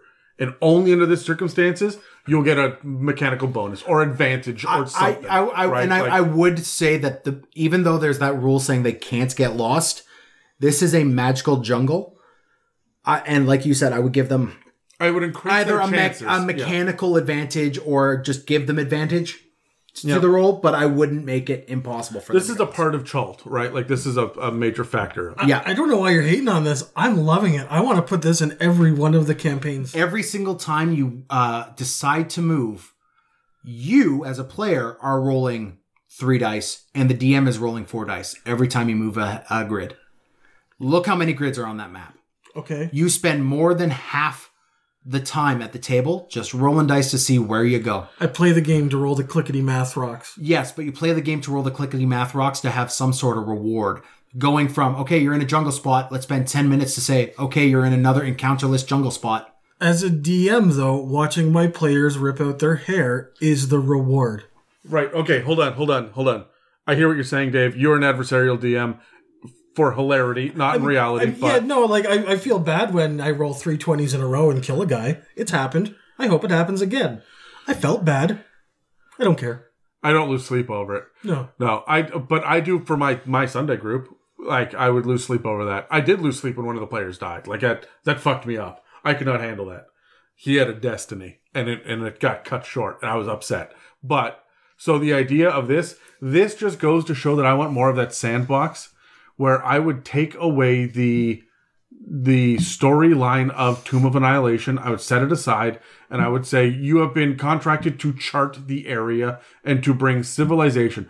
Plant your flag in the following locations, right? And then every time, here's the other thing. If they end up back in a place where they've been before, I would give them an increased mechanical ability to get rid of that idea of being lost.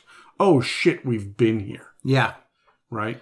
Well, there's one more rule that puts on top of this, and that is the general survival rule. Specifically, dehydration. There is a dehydration mechanic within this thing of Chult, which, if you are wearing medium or heavy armor, or just heavy clothings within the jungle, you have not drinking at least 2 gallons of fresh water as a character every day, you must succeed on a DC 15 saving throw or suffer 1 level of exhaustion. What save? Con, I assume. Con. If you are wearing any of those above items, you do that save at disadvantage. And if you are traveling at a fast pace instead of a normal or slow, everyone takes -5 on this saving throw as well. So if you're moving fast and wearing medium armor, and you haven't been keeping up your water intake, you're suddenly now dealing with levels of exhaustion in the jungle as well. Add on top of this the getting lost, add on top of this the managing food, add on top of this the bugs. This is one of the reasons why one of the biggest criticisms of Tomb of Annihilation is traveling through the jungle is in itself a grind.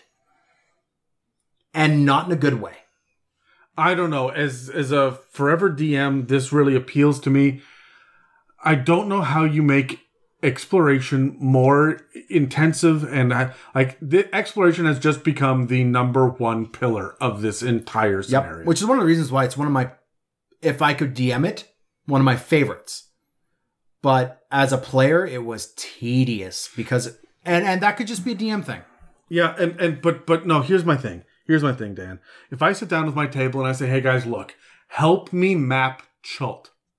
You are part of a guild.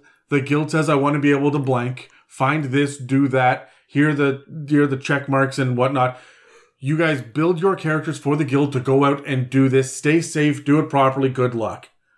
How many characters will it take to get through this entire hex grid, right? And that's how, if we know that we're going to sit down and we're going to play this for 2 years and we're going to really uncover the whole map, the whole island, myself as a DM, I get to develop the whole island and they get to explore it and uncover it. And that's not adversarial to me because they're going to have the tribe that they've found that they're allies with.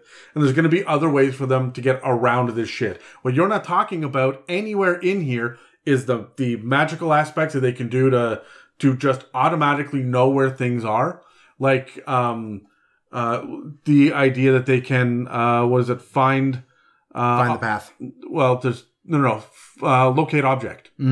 Right? So they can cast that and they know relatively where it is within a number of miles, right? And they can head in that direction. There are ways around this magically. There are also ways around this socially, right? And if you're a good enough party at the exploration, I think it's okay. I just think that this is a very different game than your sword and sorcery Dungeons and Dragons. Yeah, let me tell you, I don't think I've ever played a version of D&D where I've had to track my food, my water, how far I've gone in a day, everything you've just mentioned. I used to have a mechanic when my guys first showed up in my homebrew world. They didn't have any supplies, and they had a whole train of refugees, and they were watching rations. Yep. And so they had to stop and hunt every day, and they would roll to see how successful they were on hunting.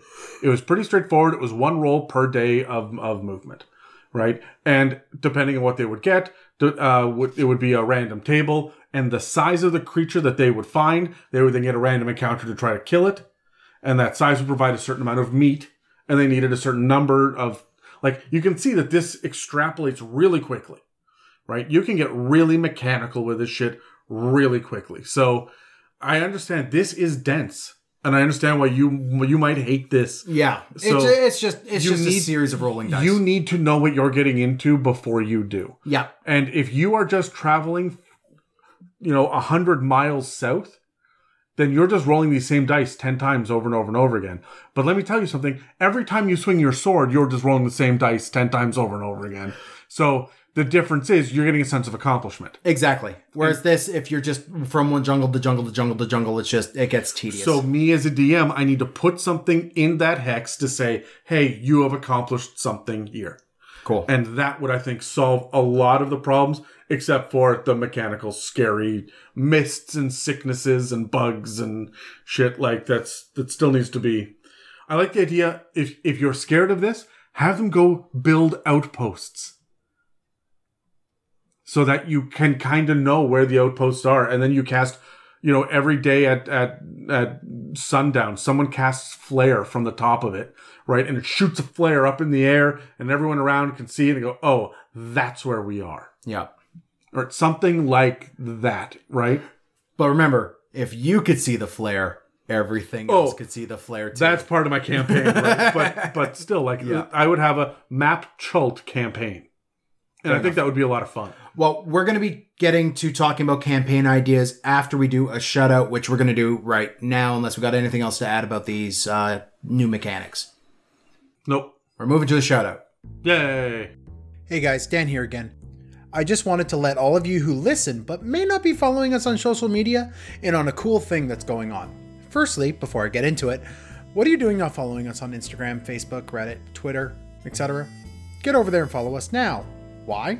Because then you don't have to wait for an episode release like this one to hear about cool things. Cool things like another giveaway. That's right, as mentioned in our last mailbag episode in which we answer the question, why Dan? We're currently doing a giveaway for a couple awesome Mimic Minis and your very own episode of the It's Mimic podcast. That's right, we will answer your question, whatever it is, at length as a special episode of the podcast. To enter, head over to the Instagram or Facebook, click the thumbs up and tag 2 of your friends. For every additional comment with 2 more friends tagged, you get another entry. And you can totally sign up on both Instagram and Facebook at the same time for even more entries. Cutoff for the giveaway is on June 30th, and the winner will be announced on those lovely social media platforms that you're totally going to go follow now on July 1st. So good luck and on with the show.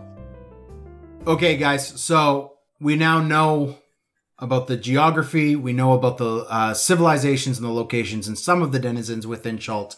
Now that you have a bit of an idea of what's going on, I want to talk about 2 one-shot ideas, 2 campaign ideas within the island, peninsula, whatever the fuck, of Chult. So let's grab our dice and roll. I got a 6. I got an 8. You're 12. What are we doing first, one-shots or campaigns?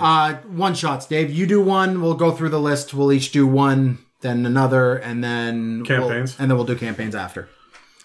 I like the idea of going to figure out what this dinosaur god heart is about. Really, really dig into it. Really make it hard for them. Because in order to get up to it, maybe it's inside it. You got to get into the heart to do it. Oh, yep, there's a chamber in it. Right, but there should be 4. Maybe. Is the dragon heart work the same way? No, Dragonheart has 8 chambers, you're right. Does it?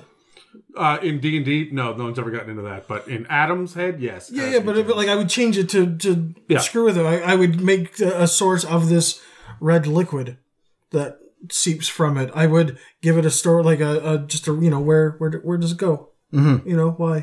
I think it'd be really just that easy. Cool. Yeah, that's awesome.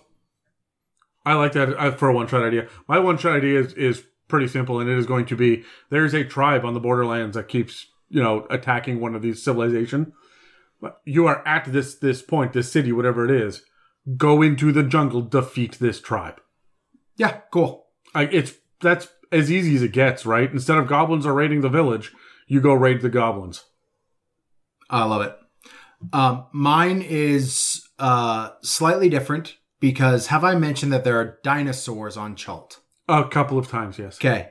I thoroughly enjoy dinosaurs, and the idea of dino racing, to me, is fucking incredible. So I would have a one-shot where your party acquires a dinosaur, gets ready for the race with all of their little tricks, ways to cheat, everything else that you need to have, and then does the race. That is a full one-shot session in my mind. That's totally wizard. What? You defeated Dan. Right? What? Yeah. Really? Episode 1, Phantom Menace, pod racing. That's totally wizard. Oh, it's totally wizard. Just instead of pods, have dinosaurs because it's right there. I wish I could quote something about Sebulba, but I can't pull it out of my head at the moment. Just. Fuck Dan. Oh shit. So Okay. no. Okay, I like the racing. That's cool. But are you going like wacky races with Dirk Dastardly, or are you going Yeah, no, like or episode 1, or is this Days of Thunder? no, this is wacky races. You spend the first half of the session engineering fun little things you could throw behind you to slow down other racers or use to gain an advantage in the race. And then I would have a race track map throughout the city of Port Nianzaru where you move your like little dinosaur. I've got an army of like dinosaur figurines upstairs. I would just move them throughout the jungle or throughout the city. No, I like it. Yeah. Next one, Dave. I like the idea of this dragon turtle that guards the bay, but I don't know what I'd want to do with it. You find his horde. Yeah, but I feel like that could be a campaign idea. That was one of my campaign ideas. You just stole it. Not just a one shot, like just to get rid of this guy, like just Get rid of the dragon turtle. yeah, you give him something else to focus on. This would have to be a high level one because he is colossal. I prefer my one shots to be these high levels because honestly, I don't really get past level 12 in campaigns. So when I get a one shot, I like to be able to do it Fair enough. because I don't often get to. So Yeah, no, fair enough. yeah. I'm gonna say you have been. Here's my second one shot. You've been straight up hired by this mystery person that is being hunted through the jungle. You've been hired by them to go sabotage the frost giant boat. Sink it. Cool. Suicide Squad, let's go. This guy who's wandering through the jungle has a whole like slew of lore and story and everything to him. Cool. And that tracks. So Okay, I love it. For me, I like the fact that weird shit happens in the jungle with no explanation. So I would put like a galleon in the middle of the jungle. The Black Rock. Yeah. That you have to go to a race against other groups of adventurers to attain the prize within. It's However, pronounced However, along the way, you have to fight four-armed gorillas, which are a thing, dinosaurs, and swarms of sturges, not to mention the undead sailors who call the wreck home. Is it? Those are just Gorillians, right? Yeah. All right, so Let's roll for campaign let's ideas. roll for campaign ideas. Fuck you, Dave. I got a 2. Justice for Dave. I got 17. Just tits for Dave. I'm going last. Dan got a 2. Good. Let's go. Awkward silence. You've hit both ends. You've hit 20 and 1 now. That's good. Yeah. Okay, Dave, campaign ideas. One of them. You already told us your dragon turtle. I know. I'm having a hard time zeroing in on one thing. This floating tower of Aarakocras, or floating city, or not floating, but like high up city. Yeah. Like that has so much potential. Like there's so much there. They have, by the way, the leader of the Aarakocra is this ancient Aarakocra that they just call Teacher, who inside the book is described as old, gentle, and extremely manipulative. And you just go, that's a twist. I feel like he's Master Splinter. Yeah. You don't want to go for nanny poo-poo. You don't want to... Dave, but what are you doing with that? What are you doing with the Aarakocra? I don't know. Maybe they've come under attack. Maybe everything's figured out how to get up there. Maybe the dragon heart has floated, or not the dinosaur god heart has floated over there and unleashed hell upon their city. Like maybe there's A war with the Terrafolk? yeah. Oh, that would be cool. Yeah, like there's something there. Like there's a lot there, but I just I don't know. I'm on the spot. I can't. My idea for my long-term campaign evolves around the city of Mesro, which was that city of immortals. I want to know why the immortals are gone, why the city was destroyed, and what happened there. And I'm building the entire campaign around this. Because there is a lot of meat and potatoes there that you could build the entire campaign. Long-term 1 to 20 campaign. Discovering a city that is just gone. Yeah, no, that's cool. I like that. That's really common for Forgotten Realms as well, because it's called the Forgotten Realms because there are ruins everywhere and long. There were dead realms that were civilizations. forgotten. Yeah. So Yeah. no, I'm going back to my mapping Chult. I want to do that hex by hex. Map as much as you can before your guys are just like, I'm done with this. Let's play Curse of Strahd, right? I like get into it, and maybe you can come back to it with new characters later once it's been discovered. But the idea is there are so many savage tribes and weird peoples and whatnot. Bring them into the fold. This is your Galactic Federation of Planets. Bring them into the fold or eradicate them. One or the other. Right? And that is what your guild says, right? They can join society and civilization, or they can be pushed back because we're taking Chult. And I think that depending on your players, that could be radically different experience every time they build a new campaign. Every time that, like, you know, they uncover, 20% of the hexes, and then they want to go on and play something else. They will come back later with brand new characters, and 20 years have passed, and so on and so forth, and we want another forward push. Yeah. Let's manifest some destiny. Oof. Yeah. but that would be the campaign, right? Like, you have to really fight with that. Are we the baddies? Right? Like, really think about that. And I would play that as a DM too. I would have, like, these are our homelands. This was a sacred burial ground that you're putting up a mini mall in. Right? Oh. Like, I'm not kidding. I would hit my party with that and watch them sit there and squirm at the table. Yeah. So that is my campaign. How to bring an imperialism and colonialism into your Dungeons and Dragons campaigns 101 with Adam. Well, hold on. And Terry. He's got to be a part of it. He's got to be involved in that. Naturally. Yeah. All right. Do you have another one, Dave? I do. So this Land of Ash and Smoke is interesting. I was thinking that maybe you could have this as a doorway, a gateway kind of into the underworld where your guys have been kind of burped up from the underworld. They've shown up here. The Underdark?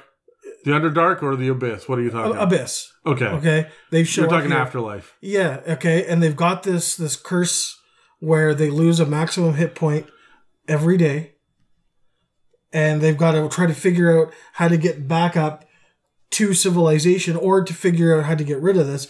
But they don't know where they are. You don't tell them that they're in Chult. You don't tell them what they're doing. They just wake up in this land of ash and smoke. And if they go south, there is the acid boiling sea. The cauldron, yeah. Right? You go further north. They're going to think they're in hell. Exactly. There's peaks of flames just north of that. And then there's endless jungle with things that are going to kill them. Like, my guys have no idea what Chult is. If I threw them into here, it would completely ruin it. Like, not ruin it, but ruin them. They wouldn't know what to do. And that's my favorite part of DMing. All right, Dan, what's your second one?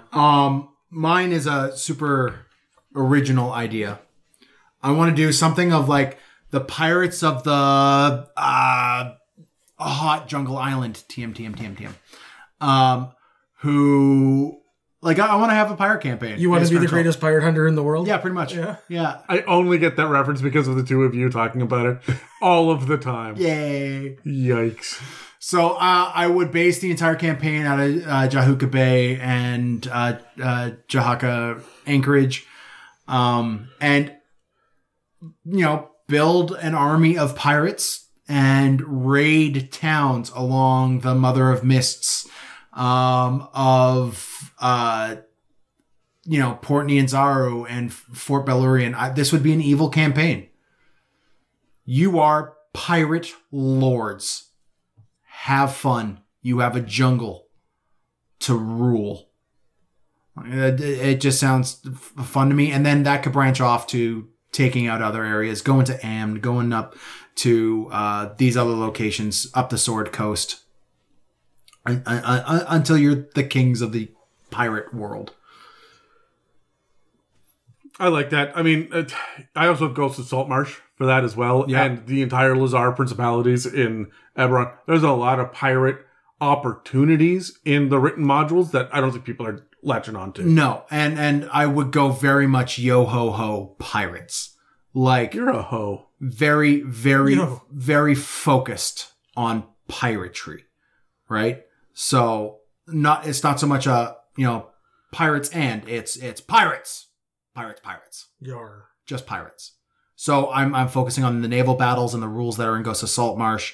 I'm fighting Sahuagin and Grungs and Yuan-Ti raiding the boat from the shores, right? Maybe have a bit of a Viking feel with it as well. Yeah, okay. You know what? All right, here's my idea. And bear with me on this. I want to go evil. And I want to take all of the options that are out there, the Aarakocra, the lizard folk, there's Yuan-Ti, there's Grung. There are some native races that are here. And I want them to come together for a treaty to drive out the interlopers with their civilizations and buildings. We've already torn down the previous civilizations. It's time to tear down these ones too. Cool. So the other side of colonialism. Yep. City by city, burn that shit down. I think that would be a lot of fun. Yep. The guerrilla warfare you'd have with literal gorillas, like fucking yes, please. Yeah. But I like the idea of your guys sitting there and trying to figure out how are we going to use this crazy mist? We're going to unleash the Sioux monsters into the streets. Just got a mental image of like a bunch of grungs with banana leaves standing on a hill. The mist is in the valley below, and all the grungs are just waving these banana leaves as fast and as hard as they can. It's a bunch of the albino dwarves just breathing really deeply, hold their breath, run up to other people, and go. Gross. No, but I really think that you could lean into that shit with the knocking the civilization back. And you can run into every other thing in here. And part of that shit, getting rid of it, would be things like the Tomb of Horrors that's in there. Yeah. Right? This dragon turtle that's building a horde, get rid of them. There's a freaking red dragon named Tinder. We need to get rid of this guy. Right? We're taking it back for us, and we're going to divide it up 4 or 5 ways. This island will get divvied up. Didn't Terry have an animal companion named Tinder in our Tuesday group? Yes, he did. What was it? It was a vulture. That's what it was. Because he was an evil druid. And he had a vulture named Tinder. I don't think it was a vulture. It was a bird. Anyways, you're close enough. Yeah, was it an owl? It was something, but it was evil. It was an evil bird named Tinder. So it was a seagull? Canadian goose. Oh, should have been. yeah, right.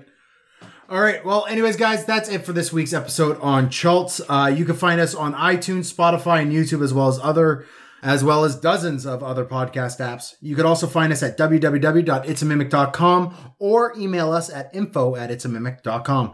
Thanks for listening to the It's a Mimic podcast, and make sure to check us out next week when we're covering humans.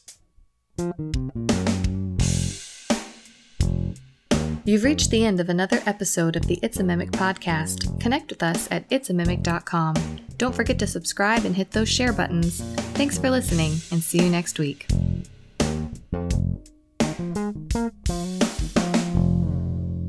All right, guys. This episode, we've been talking about a wild jungle paradise in the middle of a southern sea, and I got. And we're not just talking about Dave's crotch.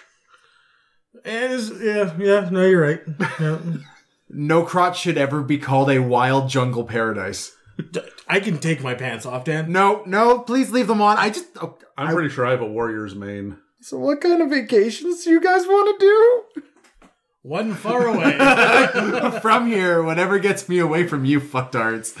I wanted to know, what if you had no issues with money, what kind of vacation would you go on right fucking now? Where would you go? A cruise to the north, to the south, to the east, to the west? Where would you go? So, Dice, figure it out. I got a 17. I got a 14. I'm going last with an 11. I would go to probably the Yukon, somewhere north. Don't go to Radiance. Avoiding Radiance. But somewhere north, isolated, as long as it is cold and has a strong internet connection, and I am alone for 2 weeks. I feel like it's probably got to have cold beer too. Oh yes, yeah. And I'm happy with that. I'm not much for the warmth. I've lived in the Caribbean and I hated every minute of it. I want to go somewhere cold. Yeah, I get that. Ideally, what I would want to do is go to space. If I could go anywhere, I don't want to go north or south or east. I want to go up. I mean, I guess that's not really north, is it? No, that's up. Yeah, it's just up. So I would like to go to space, but seeing as that's not really a place that we can go yet, Elon Musk, call me. We can sponsor us. I gotta say, like, my thing has always been that I wanted to go to Ireland. Always, right? Mm-hmm. And I had planned right after high school to go to Ireland with your brother, Dan. Oh, God. Who I know doesn't listen to the podcast, so I'm going to throw him under the fucking bus here. And he and I did this thing where one of us had money, but the other one didn't for our entire 20s. So there was always one person that could afford to go on the vacation, the other person couldn't. And by the time that person raised enough money, the other person was broke ass again. We just lived our 20s that way. Yeah. And now he is getting married, and he has disappeared out of my life for the last 2 years. And I'm like, dude, when are we ever going to do this? We both quote unquote have money now, but like we can sort this shit out. Let's do this. And he actually sent me a message not that long ago saying, so I think my honeymoon is going to be we're going to go to Ireland, and it's going to be here and here and here and all the places we had talked about. So I am bitter as shit, and if I had the opportunity to go, I'd go to all of them first. And I would carve his name into the fucking sidewalk. And it would be, well, I'm not going to call out by name right here, but it'd be, you suck, right? Like, I would straight up, like, on the Blarney Stone, there would be just in the middle of the Blarney Stone? Yeah. Yeah. I like it. Yeah. So I'm going on vacation out of spite. Right. Dave? Now, let me be clear. I feel like I'm fairly well traveled. I've been all over. I mean, I haven't been everywhere, but I've been to Europe. Continue, Johnny Cash. What are you saying? I've been to a few states. I've been to all, but I think. Are you allowed to go back in the States? It was Alberta that I had a problem with. Right. The States was always fine. They never. You're not allowed to just go to Alberta. You might be good now. So there's this thing called the statute of limitations. Okay. Anyways, moving on. Like I've been to all except like 2 provinces. Right. I don't think I've been to Newfoundland or Nova Scotia, but like. I've been around. Yep. And you know what? If I could go anywhere in the world, it would be probably to the Kootenays, to the northern BC, right? I like it here. Yeah. You guys know I like being outdoors. Hell, I'm wearing camo right now. Yeah, I want indoors. to be out there. Yeah. I mean, I'm wearing a couple math. of branches off. Like, come on, it's. I'm wearing math on my shirt. I got the mathematical formula for a natural 20 on my shirt, and I'm not even joking. No, he's not. But no, seriously, like I would go here. I do that every year. I make a trip out to the woods. We go out for like a week at a time. We set up our shelter. We get our wood burning stove. I would like to do that more and for longer. We would like you to do that too. No, you don't. Why not? Because I have an Eberron series I got to finish. As soon as you're done that, you're allowed to go. Okay. Yeah. Great. Yeah. When do I get to go? As soon as you're done the Theros one. Fuck.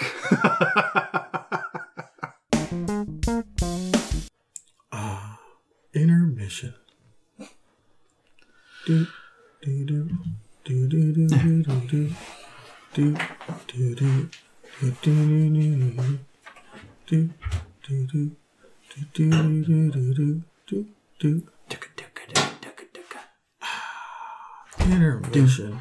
do do do do do do do do. I'm hanging out too much.